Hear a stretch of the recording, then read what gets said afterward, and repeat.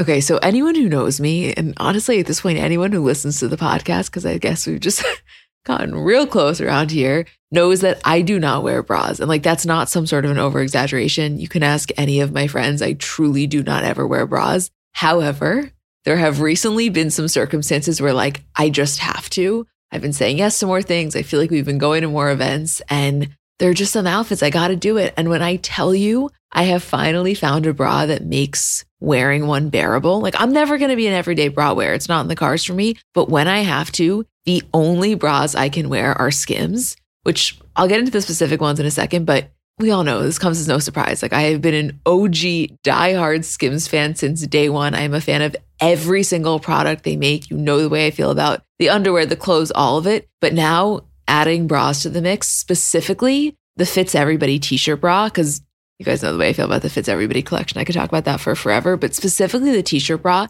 it's just so comfortable. I don't know, the straps don't dig into you. It's probably the only bra I've ever worn where when I get home, I'm not like dying to take it off, which I cannot express how massive of a feat that is for someone like me.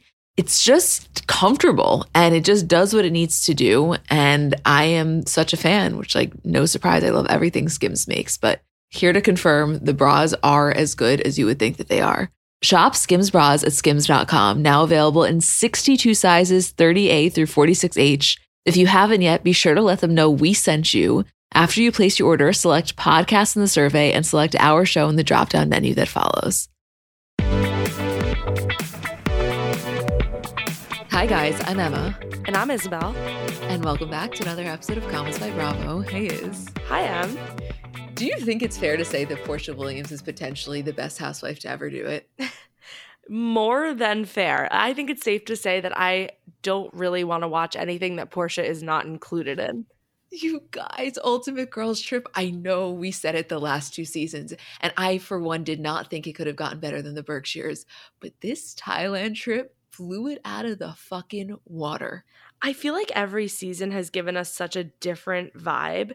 I don't know why I was like sort of putting it off watching and starting this season, I guess because we just had so much going on in terms of Vanderpump.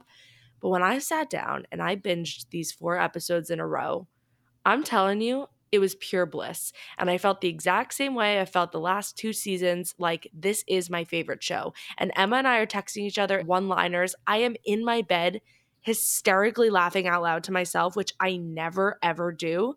And this really brought me to that point. Pepsi alone. No.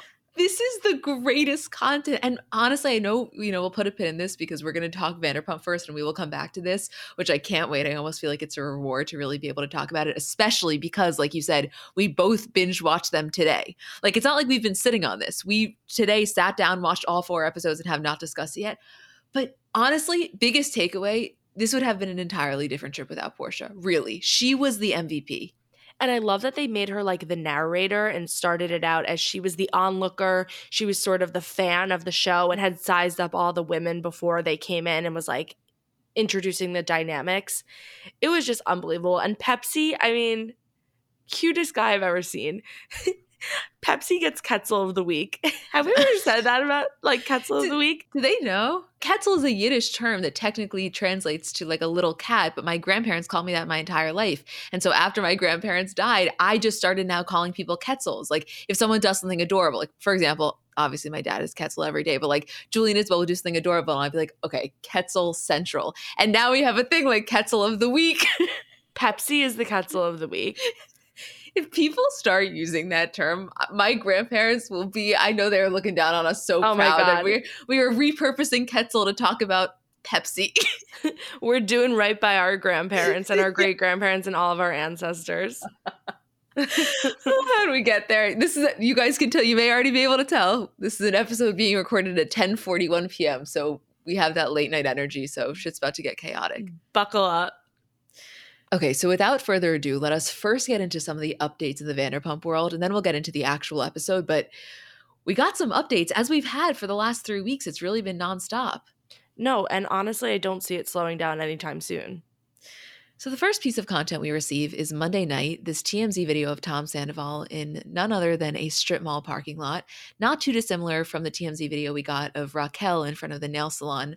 also in a strip mall parking lot right before the reunion. And, it's a roughly 4-minute video. We will put the link in the description. But kind of the biggest takeaway is when Tom is asked if he regrets the cheating and the whole situation, he says, hindsight is 2020, which just as a side note for a second, and if you watch the video, you'll see this.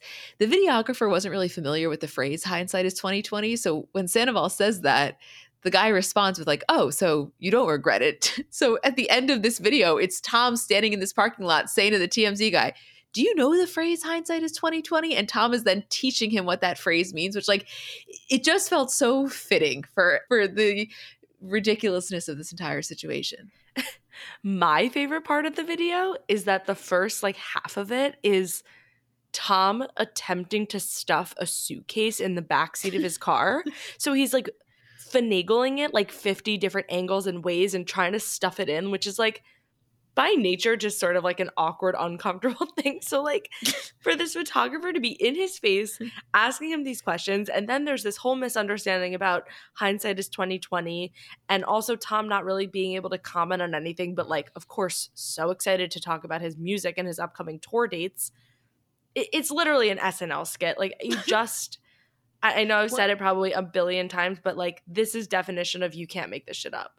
One thing about Tom Sandoval, he will be trying to shove a suitcase into some sort of a vehicle.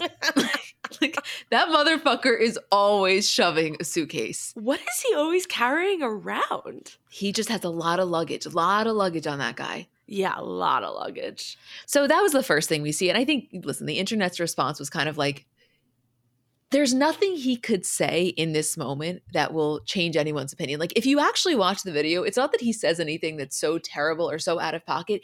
It's just that I think we as the viewers are like exhausted by his presence, so he's not going to win. And that's why, to me, if I'm him, I'm kind of not saying a word, but still, even in all of this and how intense I'm sure it even is for him, like you see that relevance is still so important to him. It's just like his overall demeanor, I don't know. It's like he's acting like he accidentally spilled red wine on someone's white couch. I can't explain it, but it's just something about him. I don't know. So that's on Monday. And then on Tuesday, we have Lala co-hosting Jeff Lewis Live, and they really kind of get into it. Again, there's only so much they can say pre-reunion, but Jeff is asking her everything. I mean, one thing about Jeff Lewis, he's going to grill whoever is on his show. And he's asking, do you think Tom Schwartz knew? And she's like, I definitely do. The only way you didn't know is if you actively closed your eyes and covered your ears. She goes, because I knew. You'll see the season during regular filming before cameras went up. From experience, these two have crossed a line. That's what I was thinking. She's like, they were fucking each other. She goes, I didn't have any proof. I talked to Sheena about it.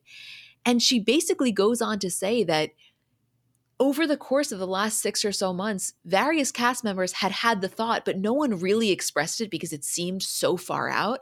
And she recalls this time, by the way, this is totally off camera, but she says, and I quote, I was seeing things that just didn't add up. And then I learned after it was confirmed all of these things that everyone else saw, and they didn't think it was red flags. Like, for example, opening the door and seeing Raquel and Sandoval under the covers together. And they're like, oh, this is weird, but they're just best friends.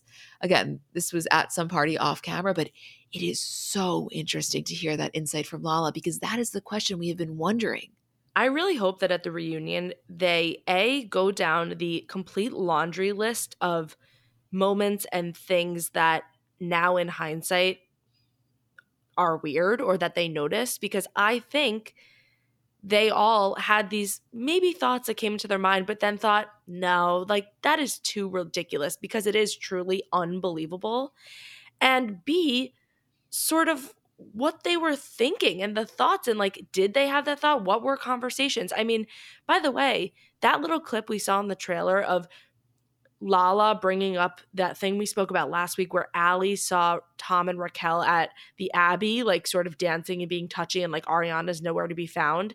And it seems like Lala's confronting him. That might have been, again, before all of Scandival. And she's sort of being like, that's inappropriate. Again, Lala also makes it clear, like, her and Ariana are friends and they're totally cool with each other, but she never felt super close to her because she doesn't like Sandoval. So, you know, she's in an uncomfortable, weird position and is obviously going to fucking bat for her.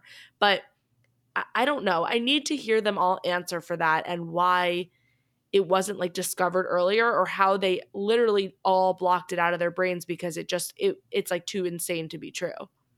Well, yeah, that's exactly what it is. I don't think that any of them really allowed themselves to go down that thought process because they probably almost gaslit themselves into thinking that there was no way. So, to your point, I do hope that at the reunion, Andy says to each one of them, are there any instances that you can specifically remember where you had this thought and then it quickly left your mind?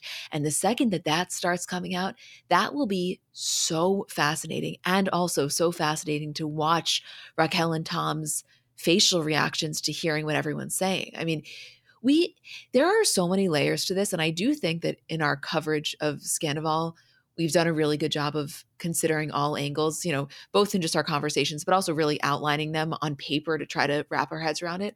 I am telling you right now, we don't even know the amount of angles that need to be considered. Once we see this reunion, I think our minds are going to be blown. Oh, I think we literally have no idea what's coming. Oh, and as it should be. I mean, the other conversation they were having here, which is something that has been floated, is there a world in which Sandoval basically told Raquel that him and Ariana were in an open relationship? Which, whether or not that's the case, to me, it changes the story 0% because Raquel was close enough friends with Ariana to very clearly know that that was not something that she was on board with. So, regardless of what he was telling her, while potentially manipulative, still I don't think excuses anything, but also an interesting angle to consider, especially because, as we know, from the second the VPR trailer dropped, Ariana has made it her mission to make the fact very known that they are not in an open relationship and for no one to get that twisted, which to me just makes the whole thing even more infuriating if that's a theory that is potentially true. And that's kind of what Lala seems to think. Yeah, I mean, her perspective is like Raquel is not the sharpest tool in the shed. Tom sort of used that against her and got his way and manipulated the entire situation to get what he wanted. I mean, I just don't know. I don't know where this goes from here. And I honestly am really excited and curious to hear them come on all these shows after the reunion. Like, honestly, okay, Alex Cooper posted on her stories that everyone has been asking for her to have Ariana on Call Her Daddy, but that they wouldn't be able to air it, and they could have the exclusive, but it wouldn't be able to air until after the reunion and all this stuff.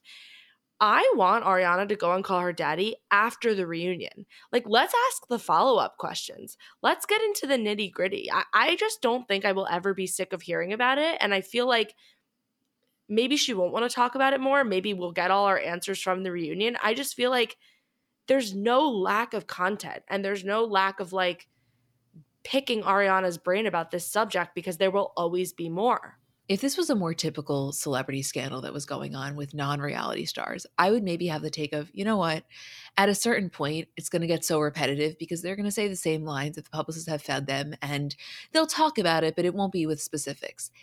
We are talking about the cast of Vanderpump Rules. Like, they are going to give us so much that I 1000% agree with you. If there is a world in which Ariana could do an exclusive interview post-reunion, I would eat that up. Not just today, not just tomorrow, 6 years down the line. Like, tell me those little things. Tell me what it was like when Tom walked through the door for the first time. Like, I completely agree with you. I can't speak for anyone else. I can only speak for myself. I will never get tired of hearing their perspectives of like what was going on in the moment. How did you feel? And how do you continue to feel in the months following? Think about how much has happened even since last week when the reunion filmed. I mean, look, we have pages of notes and there's probably even more. I just feel like I just won't ever be sick of hearing about it. But I also can't stop thinking about all the answered questions. Like, what was the phone call to Raquel when you found the video? What did Sheena say after that night? Who reached out to you? Like, I just literally want to know fucking everything. Okay, so speaking of, the updates of pages of notes, we have Monday, we have Tuesday, we're now on Wednesday. So Wednesday was Sheena at court for this hearing for the temporary restraining order, and Raquel was a no-show. So the temporary restraining order has officially been dropped, but keep in mind, it had been reported before this that at the reunion, apparently Raquel said that she wasn't going to move forward with the restraining order. Apparently she presented the dismissal documents. So Wednesday's hearing and her not showing up kind of made it official, but this is what we all thought was going to happen. I just want to read verbatim the statement from Sheena's lawyer. It said, "This isn't reality TV. This is the real world, and Rachel's actions have real consequences. Rachel, parentheses, Raquel, filed a false police report, a false medical report, and a frivolous petition for a restraining order. Sheena didn't punch Rachel. Rachel didn't get a black eye. Sheena pushed Rachel, but only after Rachel grabbed her wrist, and Rachel did not suffer a concussion. When Rachel realized that she would lose in court and that she couldn't just drop it, she decided to not show up at all. We were prepared to expose Rachel's lies, but instead she will have to live knowing that she betrayed two of her best friends, Sheena and Ariana. Instead of accepting responsibility for her actions, Rachel shamefully tried to misuse our justice system to shift blame to Sheena. We are happy that Sheena is now vindicated.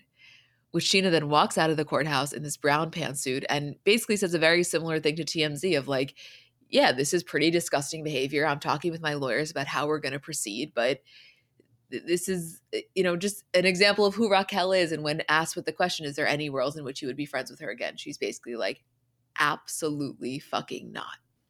She said, hell no, that's a hard no. Sheena came out swinging with her Elle Woods, I use legal jargon in everyday life. She was like not fucking around. She did her homework. She knew all the ins and outs of like what the case was, why she had to show up, everything that was happening. And she served it to them on a silver platter. I mean, I think this is probably very vindicating for her. It's probably very annoying that she was accused of these things, regardless of what happened or not. I'm sure we'll get the full story. But this is just, I just like can't get enough of Sheena coming out in her pantsuit, giving a perfect statement and really, really, really serving Elle Woods getting into Harvard Law. Like what? Like it's hard. Also, no, actually my favorite part is on her way to court, selfie video with like a perfect Instagram filter, highlighting her falsy lash line. I'm like, that's a hustler right there. Get you a girl that can do it all. Yeah. Yes, listen. Exactly. Am I the biggest fan of Sheena? No, but what I said last week is really true. Our focus is on Ariana as it should be, but like Sheena went to bat for Raquel. They were really, really close. And this is a huge betrayal to her too. So, in the scheme of things, is this a very small victory? Yes. And is that a weird word to even use to describe something that shouldn't have been going on in the first place? Also, yes. But I do think there was something even temporarily vindicating about walking out there and showing that she's kind of completely absolved of any wrongdoing. Like it's a momentary win among a absolute fucking shit show. But for that 2 minutes when she was walking out holding that umbrella, I was happy for her. I'll say it. I kind of love Sheena these days. I don't agree with her all the time, but from day one of Vanderpump Rules, she has her quirks and she does things I wouldn't necessarily agree with, but I think in her heart and soul, she's like a good person.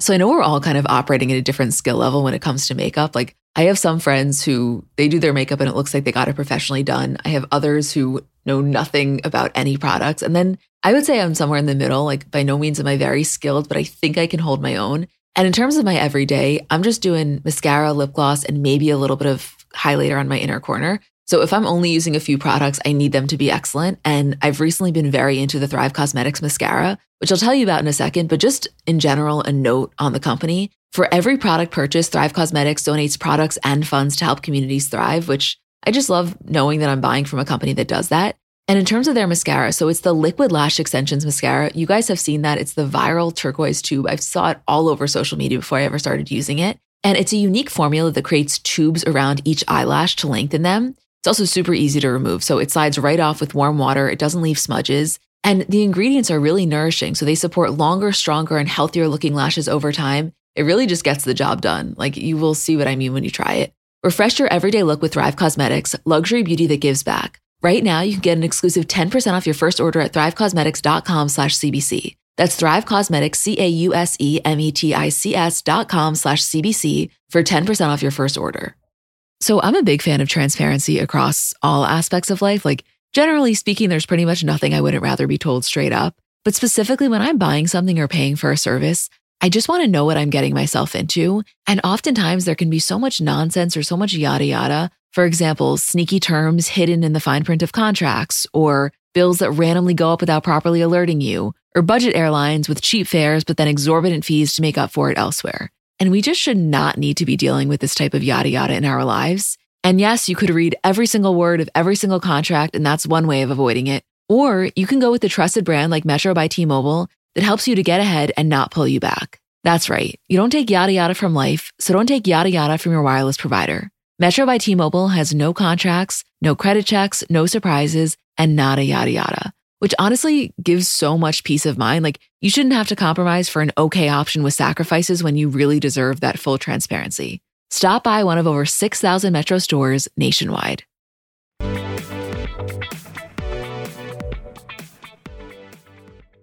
So then also on Wednesday, we have Ariana dropping her official Team Ariana merch. She posted a video on her stories. Keep in mind, she's in Canada filming the movie Buying Back My Daughter. And she's like, hey guys, I'm on set, so I have to be quiet and I can't talk long, but I really wanted to share something exciting with you. If you go to this link, something cool is there. And we have all this merch, which I think people are supporting in the masses.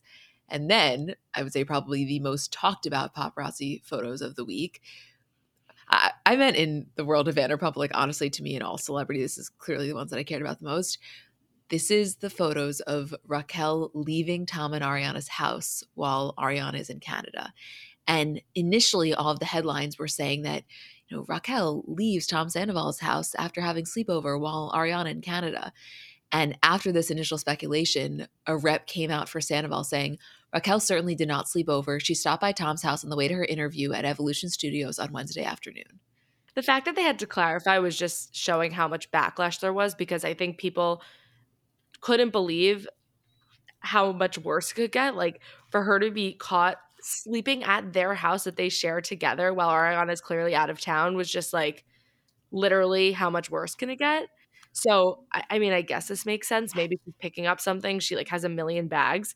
I have to say my favorite post about all of this, and there was a lot, and this is not sponsored, even though they have been a sponsor of our show before, was Bae's, Shay Mitchell's brand, because Raquel is holding the big Weekender tote, which I have, highly recommend it.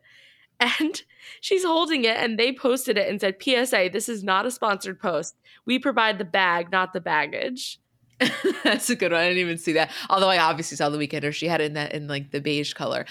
The second I see that separate shoe compartment at the bottom, I know that I'm looking at a base Weekender.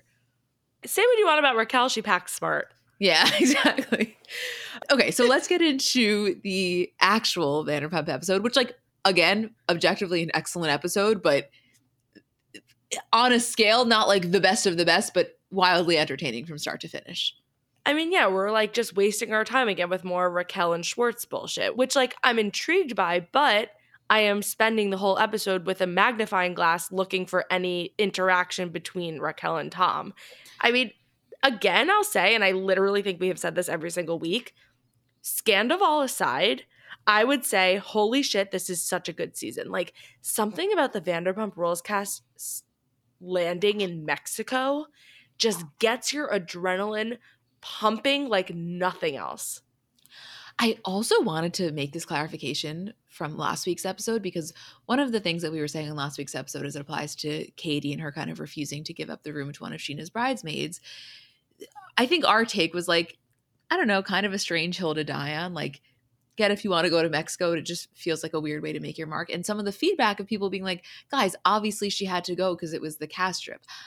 I just want to clarify. Of course, I know that. I didn't expect her to not go to Mexico. I know that if she's not in Mexico, she's not getting paid for those episodes being filmed. I was just saying there's a world in which she could have done it and not stayed at that exact resort in that exact same room. That was my only point. But it's not like the cameras are only in Mexico. Like, she doesn't lose work, I don't think. She could have had something else going on at home. They could have filmed her talking about everyone in Mexico, FaceTiming them, like, what's going on? She's home by herself. Christina Kelly is there with her. They have a lunch bitching about it. It's just, I don't think it has to do with the show. I mean, she's invited to Lisa Vanderpump's tea party, but she's not there, and that's part of the plot. You know, I think the more conflict, the better.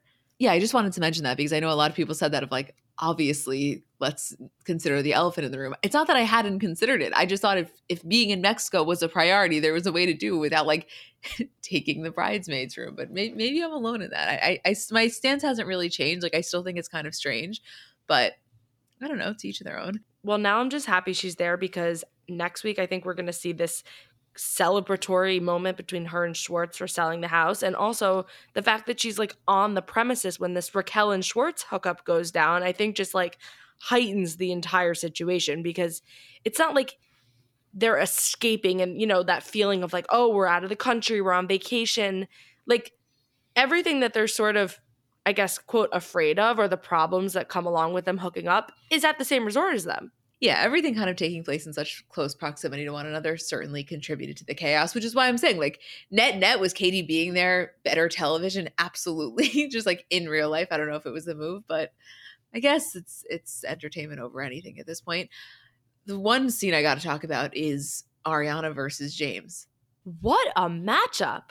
Listen, I know that James is great reality TV and he can fight with the best of them, but oh my God, the way Ariana came for him was so like gratifying to witness.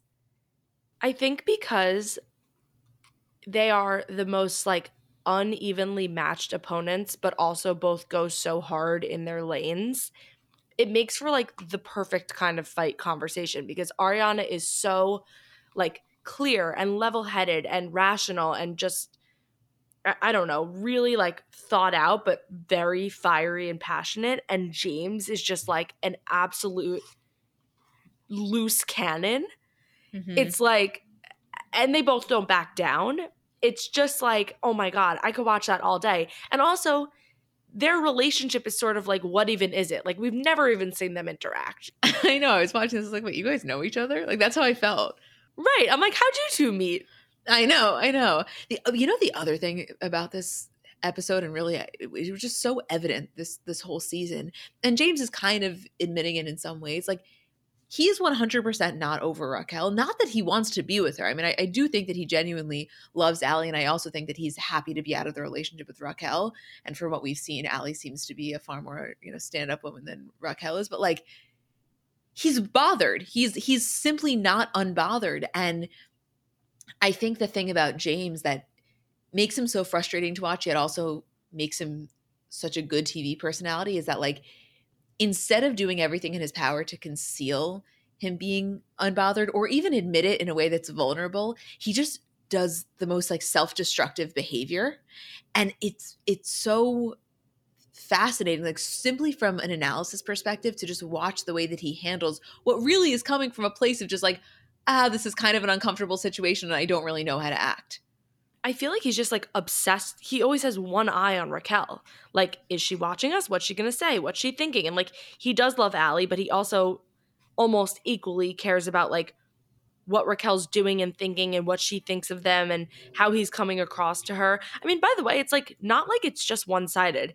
Even she's sitting at the table watching James and she's like, all I can think is like, I'm so glad that that's not me. Which like, yeah, obviously that's a natural, normal thought. But I don't know. I just feel like they are both very hung up on it. And it's probably, as expected, really hard to just be in a smaller group of friends / a cast of a show with your ex-fiance a couple months after you call it off. Like, that is not normal for anybody. And like, say what you want about Raquel, it's rough. Right. That's exactly what I'm saying. And at times they'll acknowledge it, or maybe James will make an offhanded comment, but I wish they would just say, yeah, this is really strange. I don't necessarily know the best way to handle it. I'm trying to figure it out. But like, he is so hellbent on just making sure that he is consistently having more fun than she is, or that in everyone else's eyes, he's like coming out, quote, on top, that it just leads to this like total mess. Well, that's why I think he has such a boner for all this whole Scandival situation, because like now everyone's looking at her so negatively and he gets to really cash in on it every opportunity he can. And also like he doesn't love Sandoval either, so it's such a win-win for him. I think he probably feels similar, if not even more empowered by this than Lala does, to sort of just like completely go in on them and finally have like an admissible reason that to open this door and let the floodgates roll in. Oh, I think James Kennedy at the reunion is going to be unlike anything we've ever seen. Like, I honestly think maybe out of anyone, he could be the one going the most hard. Yeah, I think him and Lala are going to be like on level 10 billion. Also, I think it's really hard, I mean, for Allie and James and Raquel to not break the fourth wall in saying, perhaps in a normal situation, I would say, hey, can we not hang out with your ex so much? Even if you were in a like close friend group. But this is their job. This is their livelihood. Them being in the same room and being at these small gatherings and like showing up and doing things is literally the name of the game. So it puts her and all of them in a really hard position of like, I'm not going to cut out my whole friend group and my job to not be around my ex. But it's just like the whole dynamic is just incredible. I mean, also, they're at Lisa Vanderpump's, and James is like, in his confessional, why is Schwartz flirting with Raquel right in front of me? It's like, you all flirt with each other. Like, you think that's the craziest thing? You ain't seen nothing yet. Yeah, you have no idea what's coming for you. By the way, like, to backtrack for a second, when they're at Schwartz and Sandy's and, you know, Raquel and Schwartz kind of have that moment, like, yes, obviously my entire focus, every fiber of my being is tuned in to picking up on any like Scandival hints. At the same time though, like, yeah, if hypothetically they were in the men's bathroom and Schwartz decided to like make a move and we were to watch them make out against the stall, I would have eaten that shit up. Like, I think it's important for all of us not to forget who we were pre-Scandival. I know it's really hard because we are so into this, but like, let's not forget us a month or two ago being super into the Schwartz and Raquel stuff. On some level, it is still so interesting to watch. Oh, us a month ago would be so jealous of us now getting to see this and getting even closer and seeing the preview of them kissing. We would have lost our shit. So the fact that that has now become the lowest on the totem pole is actually just wild. I just loved watching their interaction, even at Lisa's, that classic flirty thing where they keep bringing up Mexico, where he's like, oh, I have the LVP tattoo on my ass. Like, I'll show you in Mexico. And she says, oh, you should bring the galaxy light to Mexico. Like, sort of that subtle hinting that there will be maybe something going down once they get to Mexico because it's out of the country. It's fun. It's flirty. Like, that's the place that perhaps something could go down between them. And I just like, I picked up on that and I was like, yeah, me a month ago would have eaten that up.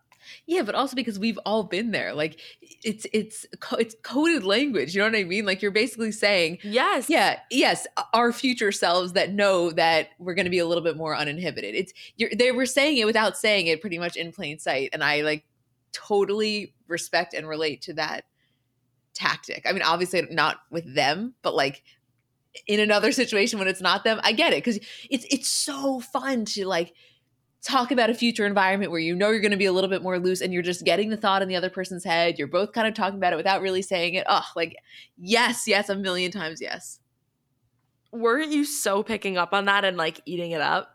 Yeah, obviously. That's like that's like, you know, in college, like before spring break. Honestly, in Mexico, what I was about to say, like where, but in Mexico, yeah, you know what I mean? Like you're at a frat with a guy and it's like, yeah, you know, like when we're in PV, and I'm like, little do you fucking know. Right.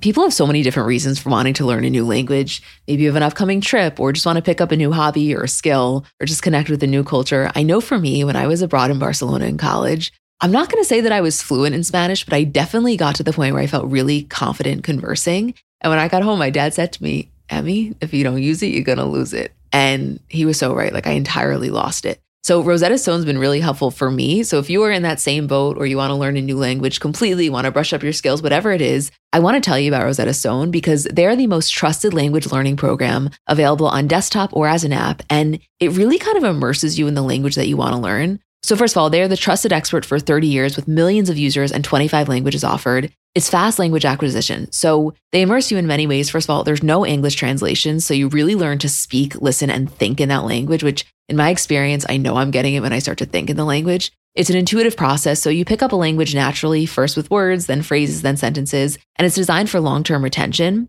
Also, in terms of speech recognition, they have a built-in true accent feature that gives you feedback on your pronunciation, and it's convenient. So desktop and app options with audio companion and the ability to download lessons offline. And it's an amazing value. You're getting lifetime access to all 25 language courses Rosetta Stone has to offer for 50% off, which is a steal. Don't put off learning that language. There's no better time than right now to get started. For a very limited time, Comments by Celebs listeners can get Rosetta Stone's lifetime membership for 50% off. Visit rosettastone.com/comments. That's 50% off unlimited access to 25 language courses for the rest of your life. Redeem your 50% off at rosettastone.com/comments today. 50 high school senior girls descend on Mobile, Alabama every summer to compete for a massive cash prize. It isn't Survivor. It's one of America's most lucrative scholarship competitions for teen girls. It's been around for 7 decades. Now you'll hear what took place behind the scenes. From Pineapple Street Studios and Wondery comes The Competition. Host Shima Oliai was Nevada's contestant 20 years ago. Now she's returning as a judge to find out what 2 weeks with 50 of the country's most ambitious teens can tell us about girlhood in America. What happens when the competitors are thrown into the deep end with the best and brightest? And how does surviving the competition prepare them for everything that comes after? Follow The Competition on the Wondery app or wherever you get your podcasts. You can binge all episodes of The Competition early and ad-free right now by joining Wondery Plus.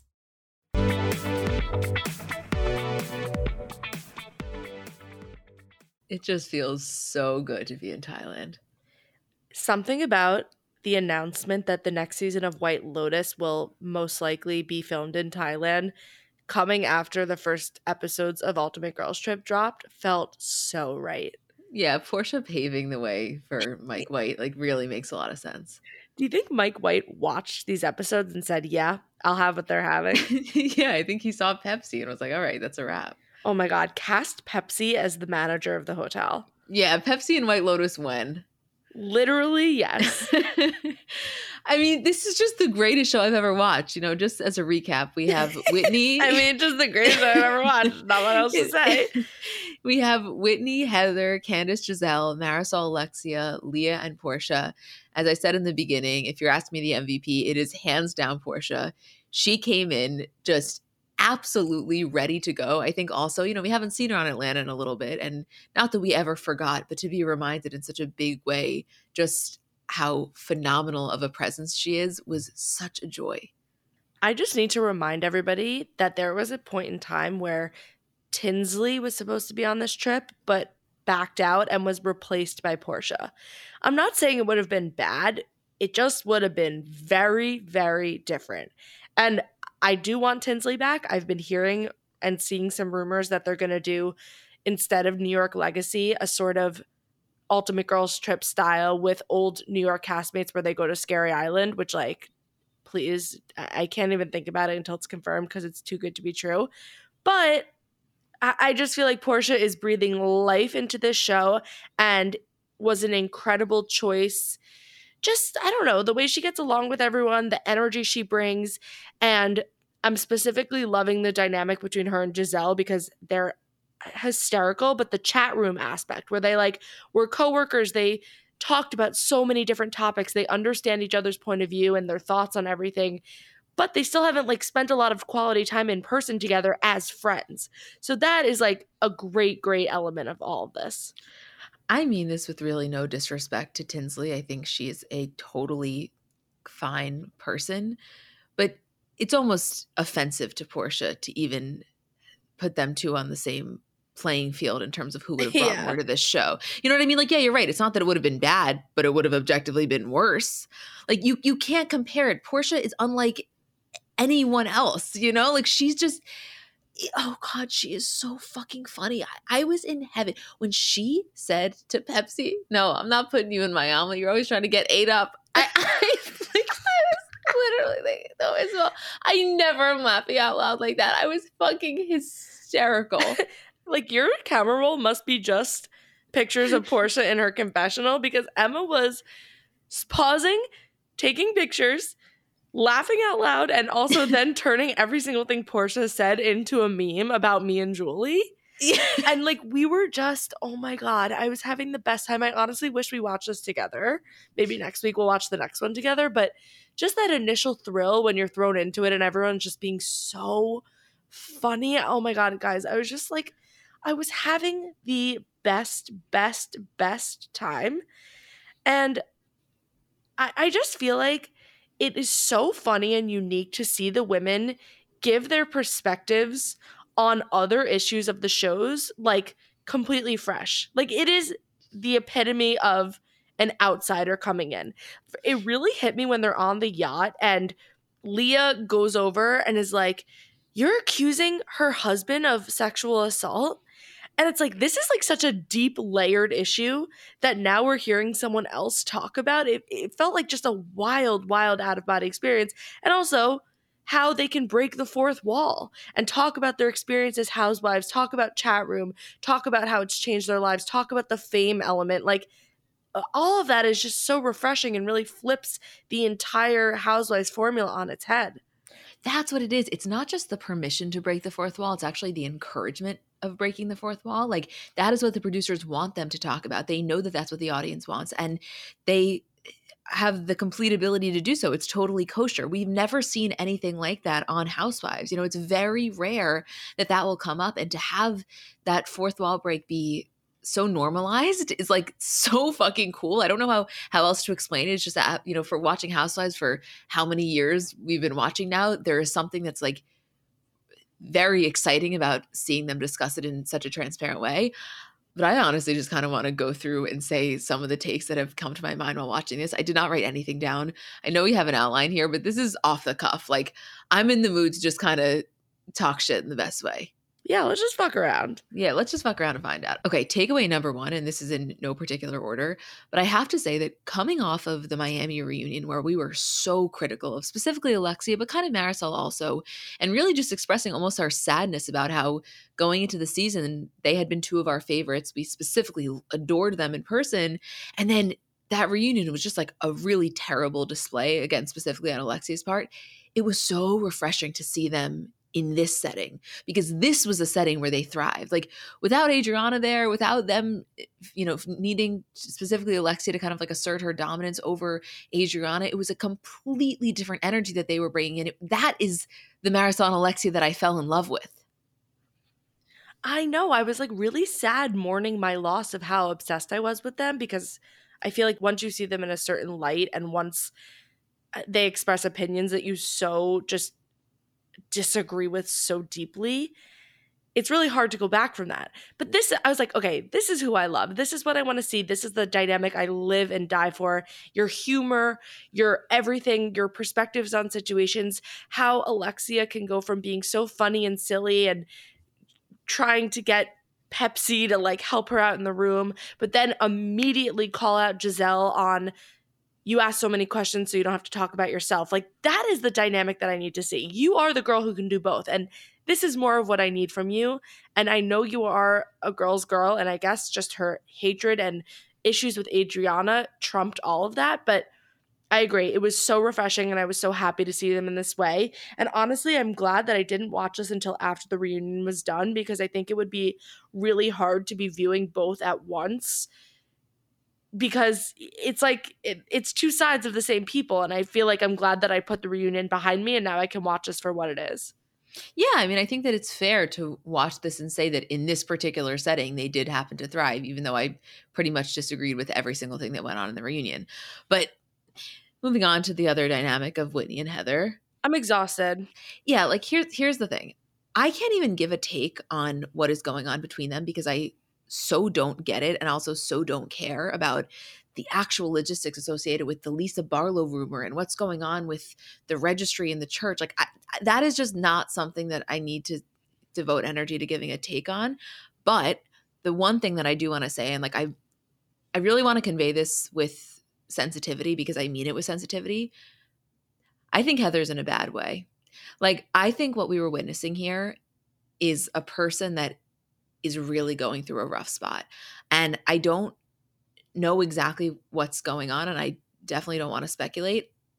But the vibe, I guess, that I was getting is like, it's almost as though she's losing herself or has lost herself a little. And I don't know if that's to the fame. I don't know if that's because of how ruthless social media can be. I don't know where it's coming from.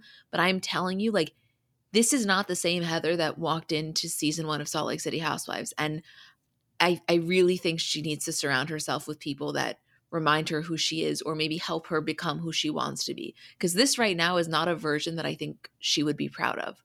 She's just like lost in the swirl. I don't know what it is. It doesn't feel like the traditional caught up in the fame, but I do think that it's just like really sort of like changed her and given her a whole new priority and maybe a boost of confidence, but not in a good way. Like, I don't know.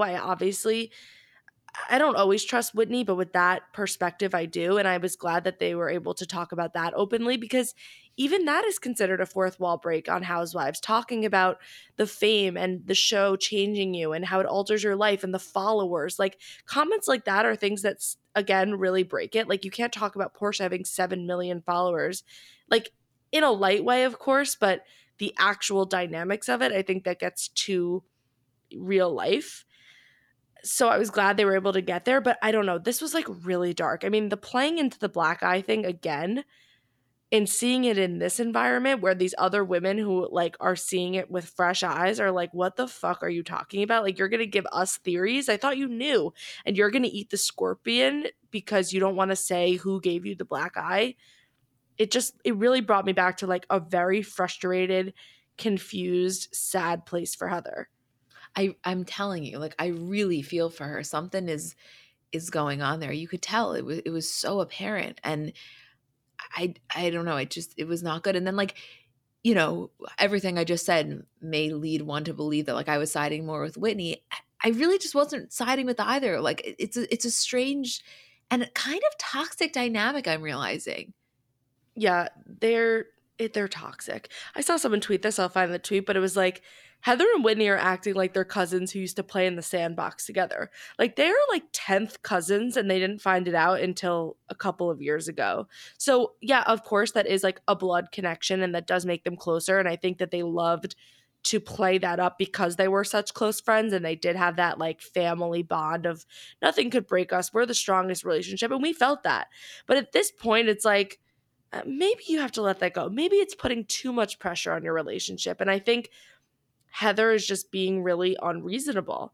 And there's just too much that has happened. I don't know. It's really making my head spin.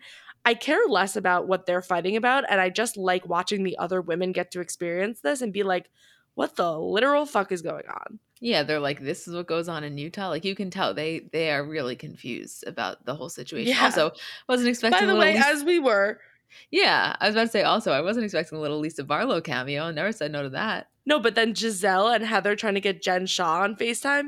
Giselle really sat down and said, let's get Jen on the phone. Like, she was about to put her on the stand again. But my favorite part about it was like, what if she answered? Oh my God. A Jen Shaw cameo while they're in Thailand would have set me over the edge. After she pleads guilty and Heather hasn't spoken to her yet, that's some crazy shit. That was some crazy shit. But again, though, okay, here's a prime example, right? Follow me and tell me if you agree with this. Obviously, I have absolutely zero loyalty to Jen Shaw, and there's not even an ounce of me that is on her side. However, if you're Heather and you really are this ride or die friend that you kind of say you are to her and you do feel about her in the way, to me, a prime example of getting swept up in the fame of it all is that the first time you're going to speak with your friend post her pleading guilty is on camera when she's being filmed with, another housewife that you barely know. Like, couldn't Peacock have used that footage, hypothetically speaking? To me, that was a moment where Heather just got caught up in it. It would make good TV. It would satisfy Giselle. She went into this knowing that in her mind, Giselle was one of the heavy hitters. She even made a few comments to Whitney of like, well, you're trying to just play with the cool girls. To me, that's like, if you, I know we're also anti-Jen Shaw, that it's hard to think about it from that angle. But to me, I was like, this is kind of fucked up. Like, why are you, following Giselle's wishes and orders before even considering, like, is this the right or fair thing to do to my friend? I think it is partially fame, but I think it's all just an analogy for how Heather operates. She wants to be friends with whoever the cool girl is, and not even the cool girl, whoever's in front of her, whoever is giving her attention and getting along with her. She will go out of her way and do whatever feels right in that very moment to make them like her the most and to feel close to her and to completely open up. But that doesn't work because then you end up shooting yourself in the foot when it comes to the next situation. Like, she's only looking at what's happening in that very moment and she pleads her loyalty to that person, but you can't be loyal and do everything for everyone. Like, of course it's eventually going to fuck you over, and that's, I think, what kind of happens is she wants to be a people pleaser for whoever's around her and be the most liked and do what they want and give them the gossip and give them the drama and give them her loyalty and give them the information. But like, you can't do that for everyone. It's just too much. And I feel like, I don't know, her desire to be so well liked and accepted has overtaken, and then to get it completely mixed in with fame, and that part of it is like, it's too much. Well, it really is a cautionary tale about entering this type of situation when, you yourself are kind of fragile. It's also like, again, I really mean this like compassionately, because I feel for her. As frustrating as she is to watch, like, I genuinely was sad in watching her, because to me, like, if I really had to break it down, if you asked me to give the most reductive summary of what's going on with Heather, it's like she deeply lacks self-confidence. And so for what she lacks in terms of her own positive view of herself, she seeks in other people validating her. And it's just a really it's a really unfortunate situation to get yourself into. By the way, I really want to talk about Leah, and like pretty much nothing that I have to say is positive, but just to transition from the Heather to the Leah of it all. The other thing is like the way she was approaching Leah's sobriety was so bizarre. And then the comment that she made on the boat of, I have friends who are alcoholics and I'm still funneling them drinks because they're asking me to. It's like, oh, that was a rough watch. That was really hard because she, I think, feels like in some way it's a flex that, yep, I'm that good of a friend that I'll do, even if it's the right thing, like I'll help bury the body and I will do whatever they need, even if it's like the wrong choice. And I want to be like, that's not it. That's not right. That's not what anyone wants to hear. Like, it's just, you're an enabler and you're a loyal friend to a detrimental fault. And especially saying that to Leah, who is an alcoholic and is an addict, like it was so inappropriate. And even in the beginning when she was like saying that and then being like, oh yeah, I read your whole book, because she wanted to be funny and make jokes with Leah in her way, but then also suck up to her and be like, yeah, I read your whole book, and not realize that her word vomit and all of these things, when Leah puts two and two together, it just makes you look like a bad person. I was honestly appalled because then also showing Marisol's text, how they were dealing with Leah's sobriety, like in a such insensitive way and not understanding like the weight of it and how you deal and act with people like that, just to be supportive and not make jokes in that way at her detriment. Yeah, I mean, it was just really illustrated like a complete lack of experience in dealing with, anyone who's struggling with that type of situation. It was very much on display. I mean, that aside, because obviously I really felt for Leah in that. Like, this just reminded me of, I don't know, it's like not fun for me to like dive so deep on the people that I can't stand. Like, I would always much rather talk about like the Porsches of it all, like let me go into how much I fucking love them. But if we're talking about Leah, yeah, I kind of can't stand her. I find her to be one of the most abrasive reality television presences that have ever graced our screens. I would say I disagree with 99% of everything that she does. I think that she reacts in a way and then completely, I believe it was Portia that said this, completely kind of reverts back to portraying this far more like innocent side of someone that doesn't even recognize the person from 5 minutes ago. And I think that it would be really hard for me to be in a situation with her for an extended period of time, or actually even a non-extended period of time. I find her really hard to like, I'm trying to tread lightly, but like it's rough for me. She's deeply abrasive. I actually do feel and see her redeeming qualities, and I think she's definitely way better in a smaller, like one-on-one or two-on-one situation than a group. Going into it, like even like the beginning first episode when she was back, I felt like, okay, maybe we just needed this sort of breath away from her. Maybe that group of New York women clearly was not the crew that she needed to be rolling with. Like, it made no sense. So let's see her with this group dynamic, like the flashback to her trying to talk about sex and Ramona's running away. Like, this group is down to talk about sex. So let's get it going. You're with people who are like you. And I felt reinvigorated. I felt like she's cool. She's here. She gets it. She's like so in on it all. And I was actually really happy to see her and like excited about it. It just went downhill really fast. And I don't think it's all her fault, but I just find her like to be really sort of rude, like the part where she was like bored about the story. And I think she thinks it's like super sassy, fiery, like I'm a blunt, honest bitch in a good way. Like, I think she thinks it's like sort of cool, and it just lands flat. Yeah, I mean, the boring comment was definitely rude, and I think at the most basic level kind of just like lacked general social skills. But also, what Alexia was talking about was like objectively not a boring story. I understand that Leah had just maybe heard it in the car, so it felt repetitive to her. But those are the moments where I guess if you asked me to like really define what the quality is, I guess it would be almost immaturity of like, or this lack of understanding that the experience you're having doesn't necessarily equate to the experience everyone else at the table is having. And clearly, if you're looking around and everyone else feels engaged, like maybe you just don't say anything and hear them out. I don't know. She's not like a bad person. I don't mean that. I don't know. I feel like she's just at odds with herself constantly, and it's hard to watch.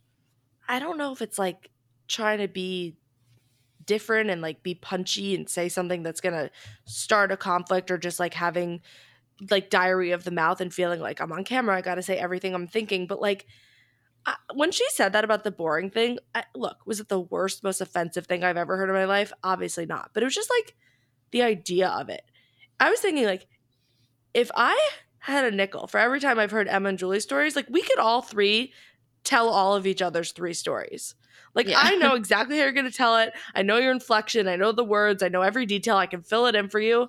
But like when we're at a new dinner party, I sit and listen to it, and you look at the other people's reactions, and you just like, to me, that is social skill 101. And it just felt like, even if it was the most boring story, like even if she was telling you like how she picked the color of her fucking bedroom paint, you just kind of deal with it. So then for her to do it on what I believe to be one of the most insane, interesting stories that they need to put a million movies about, it was like, I don't know. It just sort of was a small example of her overall problem. I will say, I do like her and Candace's dynamic together. Like that's when the two of them are together, I'm like, okay, I feel this. I like this. They're relating. They're talking.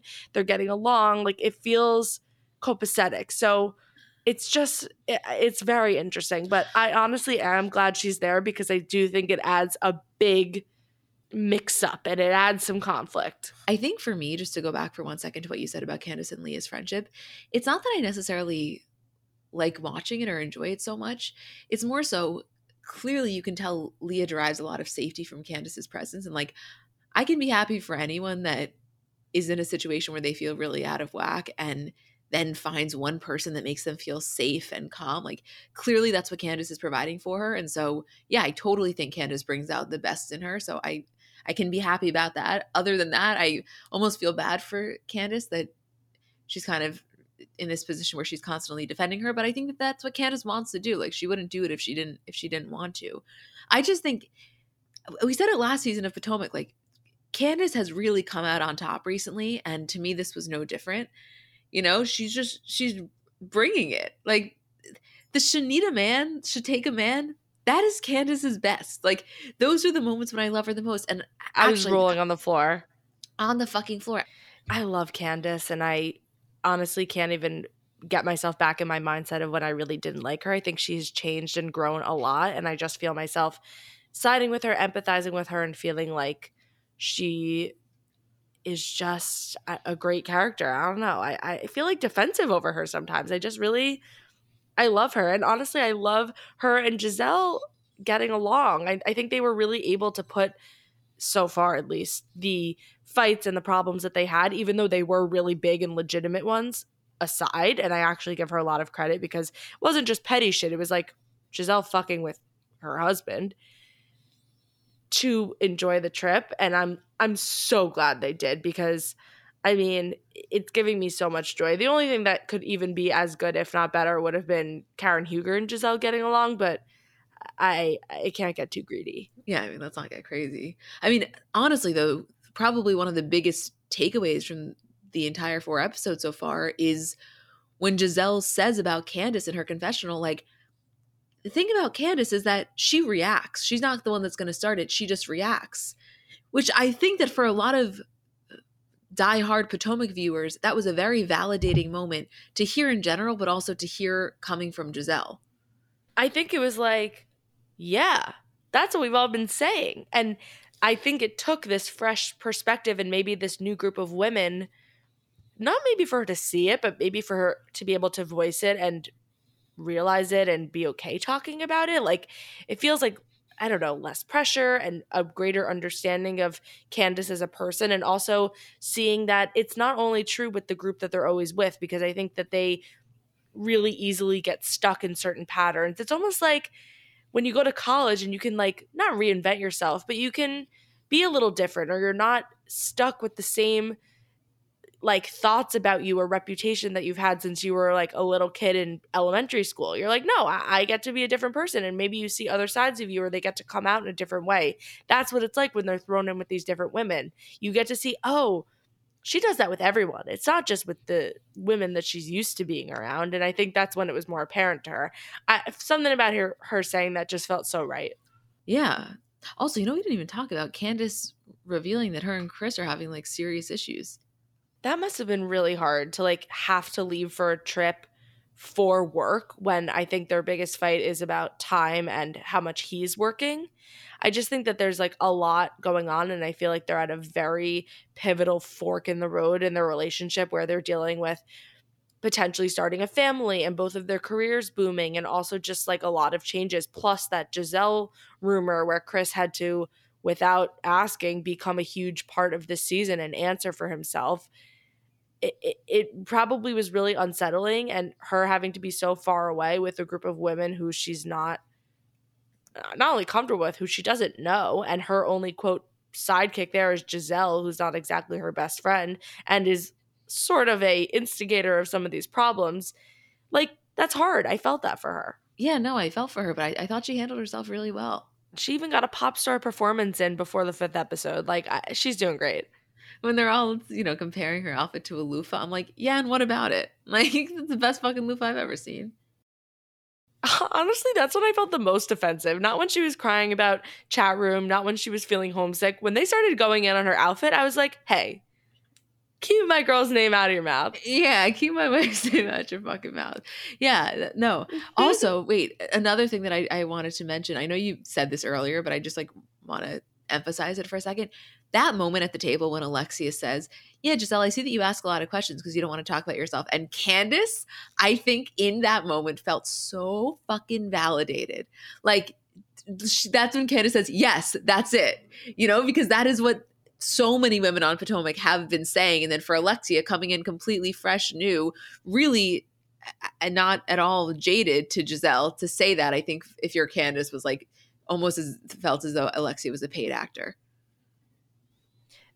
The vindication happening on these trips must be so fulfilling. I mean, obviously it can be like hard, but for some people, like in this moment for Candace, it must be the best high of like, I didn't pay her to say that. She came to that all on her own.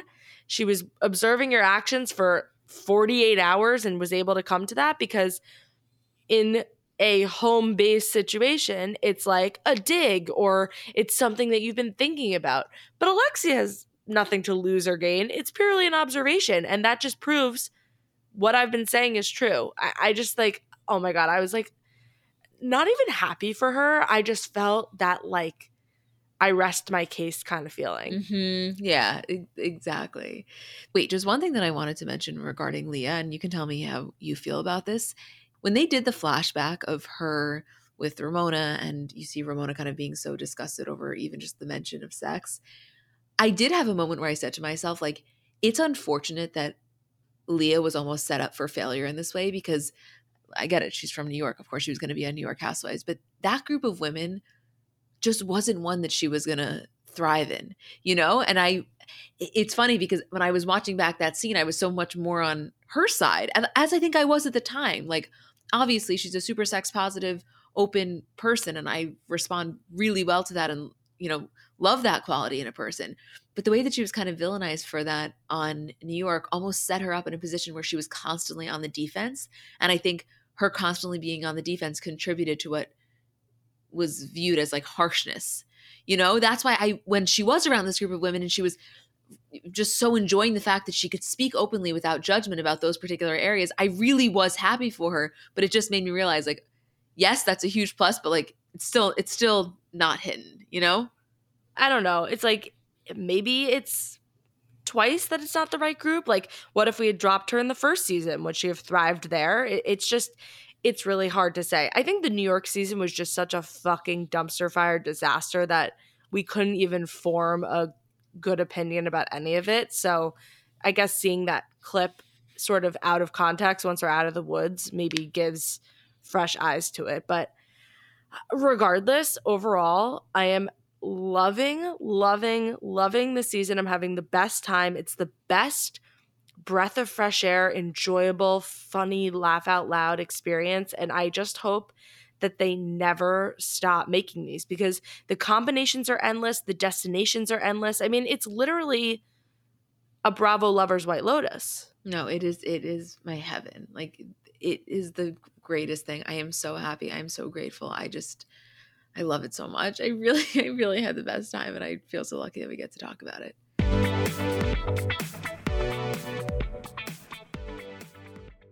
Apartments.com believes a dishwasher does more than just clean plates. It turns your whole place into a time machine by turning the time you would have spent washing dishes into extra time for you. That could mean more time to read, more time to knit, or more time to contemplate the vastness of time itself. With Apartments.com, finding somewhere to live with an elusive dishwashing/time expanding device is easy. And listen, we all have our non-negotiables in terms of what we really want when looking for an apartment. I know for me, natural light has always been really important. I just know myself, and I am a happier person when I have that natural light throughout the day. And I also told myself that in my next place, I will definitely have a washer and dryer because you just can't beat that convenience. And I know it can be hard to find, but when you find it, I think it is so worth it.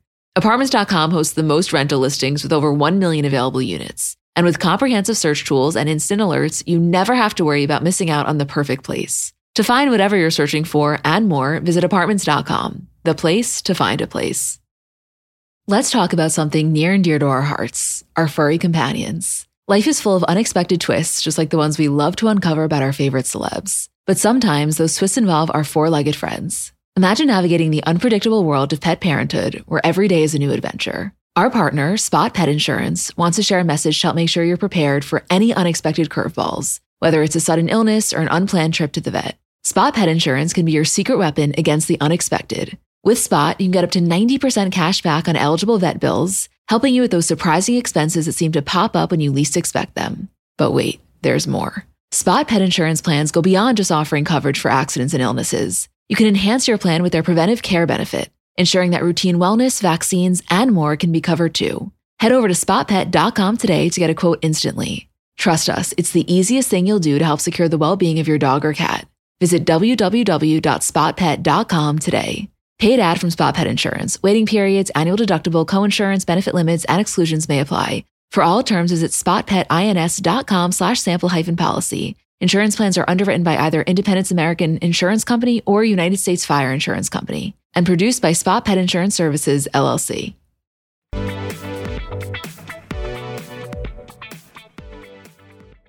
Okay, I know we had discussed ahead of time that we're just going to do really top-line thoughts on Jersey, really top-line thoughts on Summer House. I just don't have that much to say on Jersey, not because it was a bad episode. It wasn't. It was a great episode. A lot happened. It was super jam-packed. I am just exhausted of the Melissa, Teresa, Joe, Louis situation. And yeah, the Pizzagate thing, I guess, brought in some new information. The pajama thing brought in some new information. But I don't find enjoyment in dissecting this because I think they're both in the wrong. And I just can't see a resolve. It feels draining to continue to discuss. Yeah, I guess like the pizza thing was sort of a revelation, but it didn't really change much for me. It's all the same story in different fonts over and over. Also, okay, not to like completely pivot away from the Gorgas, why the fuck do they all care so much about Danielle and her brother's relationship? Like, maybe he did stop talking to her because of Instagram. Maybe not. Maybe she's not talking about all the story. He's not a housewife. It's none of your business. You never even met her brother. Like, let it go. It's so bizarre how everyone is obsessed with it. It's like they are grasping for storylines. They all think that they need to have all this conflict and this gossip and chatter and address every single thing that they hear that each other has said about them. Like, yeah, of course everyone's going to talk about each other. That's the name of the game. That's being a housewife. Like, it's so weird to me and so phony. It's almost, I feel as though they've all been brainwashed by watching Melissa and Joe and Teresa go at it for so long that they feel that all sibling dynamics and potential issues that arise are fair game. And like, they're just not. You know, this person is not at all a participant of the show. Danielle has discussed it to whatever extent she feels comfortable. And unless it is actively impacting your relationship with Danielle, I think it's a really strange hill to die on. I do. I completely agree with her. By the way, like, yeah, there probably is more to the story. That sounds like the weirdest story I've ever heard. But if that's the story she's telling and the way she's treating you isn't being impacted by that story, I don't know. To me, it's saying, well, she's on reality TV. Like, that's not a fair excuse. Not to say some speculation wouldn't have naturally come up, but for that to be the thing that they're coming at her for, it has nothing to do with them. I mean, even with the Margaret stuff, they're going in circles about, well, you said Margaret has this arsenal of information and to be careful. Like, and that's like, to me, the most throwaway comment. Like, yeah, maybe Margaret does have an arsenal. Honestly, I kind of think she prides herself on it. She has a little file cabinet in her brain. She digs through. Here's what I know about them. It's one of her best qualities and also one of her downfalls. And I think she would admit that. It's like, I just don't understand where like the problem is here. They're just, anytime anyone even mentions another woman, they have to go running and tell her. It's so weird. I feel like with Danielle and the brother, it's like, okay, it could be a 2-second thing. I feel like there's more to the story with Danielle and her brother. I'll keep that in mind in my back pocket. Maybe I won't trust her with everything. Maybe I'll dig deeper. Maybe I'll take everything with a grain of salt. I'm on alert that raised my red flag. Next. Doesn't need to be a freaking storyline. I completely agree. Like, really, really deeply bizarre. Also, by the way, I know every week we go back and forth on Louis. He's a weird guy. There's something a little off. Really? There. I don't know. It's like, yeah, he's weird. Like, he makes the pajama comment, but then he like sits down with Melissa and is holding her hand and is like, I want to be a family. I just don't know if I believe him. It's like, you're saying the right words, but you're not doing the actions. It's like, I flip-flop every week, but I also flip-flop from every sentence to sentence he says. No, like, one scene, I'm Team Louis, and then one scene, I'm like, what the fuck is going on? I just think net overall, he's probably more positive for Teresa. Like, I just think at the end of the day, if you're counting it, he is more positive than we've seen. Do I think he's like the best in the world? No, but I think he's given more positive than negative, even if it's just to her demeanor and her overall life. Yeah, no, I don't disagree with that. I don't know. It's going to be hard for me to like have them show on the screen a video where a grown man is talking to the camera on an Instagram, you know, about like I just, when they made fun of that. Yeah, it just, I don't know. There's a lot of preaching going on. It just sometimes feels a little bit preachy, but I agree with you. I don't think he's like a bad person. And I do think that some of the way he's impacted Teresa has been deeply positive, but you see, it still comes at her. I mean, it's very uncomfortable when they're kind of arguing because he, I think, disagrees so strongly with the way that she handles things, yet at the same time, he wants to express his loyalty towards her, but it almost then turns into him like reprimanding her, and she both respects him and wants to kind of be on the same wavelength as him, but also wants to handle in the way that she wants to. Like it, I don't know. It's very strange to watch in those very few moments because it's not common. They're typically on the same page, but when they're not, it's intense. Yeah, it's a lot. Do you want to talk about something else? Yeah, I do. I mean, I guess my most like top line takeaway, and I think I said something kind of similar last week, is that I went into this season, of course, we all knew that there was a falling out between Lindsay and Danielle. And I think I said many times, if you were to ask me without knowing anything, whose side do I expect to be more on, it would be Danielle 10 out of 10 times. In the past, as I've said, I found her to be a really trustworthy narrator, and I like her as a person. As I'm watching this, I think I'm getting a better understanding as to the way this all went down and kind of how their relationship dissolved. Not necessarily because anything Danielle was saying was totally wrong or totally off, but the way in which she conveyed her points certainly contributed to the downfall of their relationship. Like, this is not an all Lindsay problem. And again, that's like me coming in as someone who was like not the biggest fan of Lindsay. But you can't blame Lindsay for this whole thing. Danielle is, I think, from what we're seeing, like, she wasn't that happy this summer. Clearly, her and Robert's relationship is in a very shitty place. And whether or not she wants to, I think there's a part of her that's taking that out on Lindsay, in addition to the very real hurt she's feeling. But the way that they're communicating with one another, it's like, it's not a good, I don't know, it's not good. Yeah, I agree with every single thing Danielle says, and I still ride or die for her. I think the problem here is like Lindsay can do no right, and that's not her fault almost. I think I've said this a million times, and I think what it really boils down to is like Lindsay became really annoying and got into like kind of an annoying relationship, and it completely changed both of their lives and their priorities and everything about them. And it's like, how do you subtly and delicately convey to someone like, hey, your relationship is annoying. You've ditched our friendship. You're a different person. Like, there's just no right way to do it.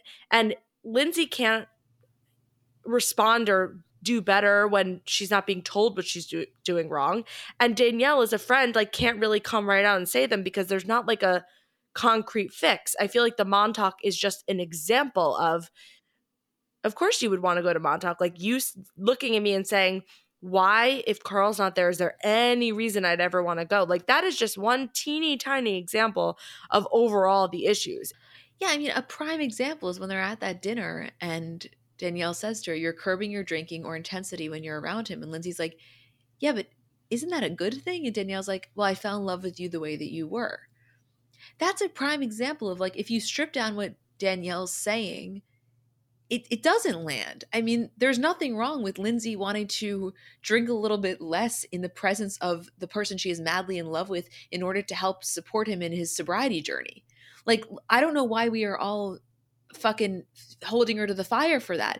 What Danielle is saying is that it's negatively impacting her life because for her, someone that does not have a drinking problem, someone that is still, has the same relationship with alcohol that she always has, the same relationship with going out that she always has, Lindsay drinking less is, in her eyes, making her less fun, thus making it a less enjoyable experience. But like that can't be Lindsay's fault. Like, in that situation, right, she's allowed to do the thing that is helping to support her partner. And just to follow up on that, that's not to say that there aren't other aspects of Lindsay's personality that maybe have changed in a way that is potentially negative, or that Danielle feels she's totally lost herself.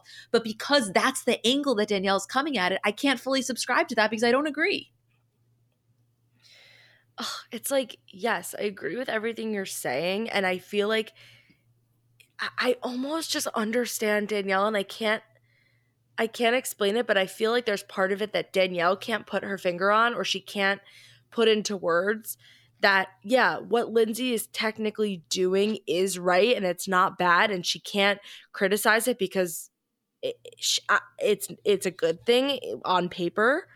But the way I think she feels Lindsay is doing it and expresses it is like just bothersome and maybe a little phony, or just like so over the top, and like everything all together, not just the drinking, that everything is just like a lot. And I just feel like the biggest issue is they're all really subtle, unspoken things that Lindsay is doing and saying, and Danielle is just grasping at trying to not let Lindsay completely lose herself into this new, like, Lindsay and Carl as one person personality that they have. And I think at this point she's realized like that's just not going to happen. And yeah, is it a little bit selfish? Totally. But I also think there is an element of her being like a best friend. If you can't be honest with your best friend, who can you be honest with?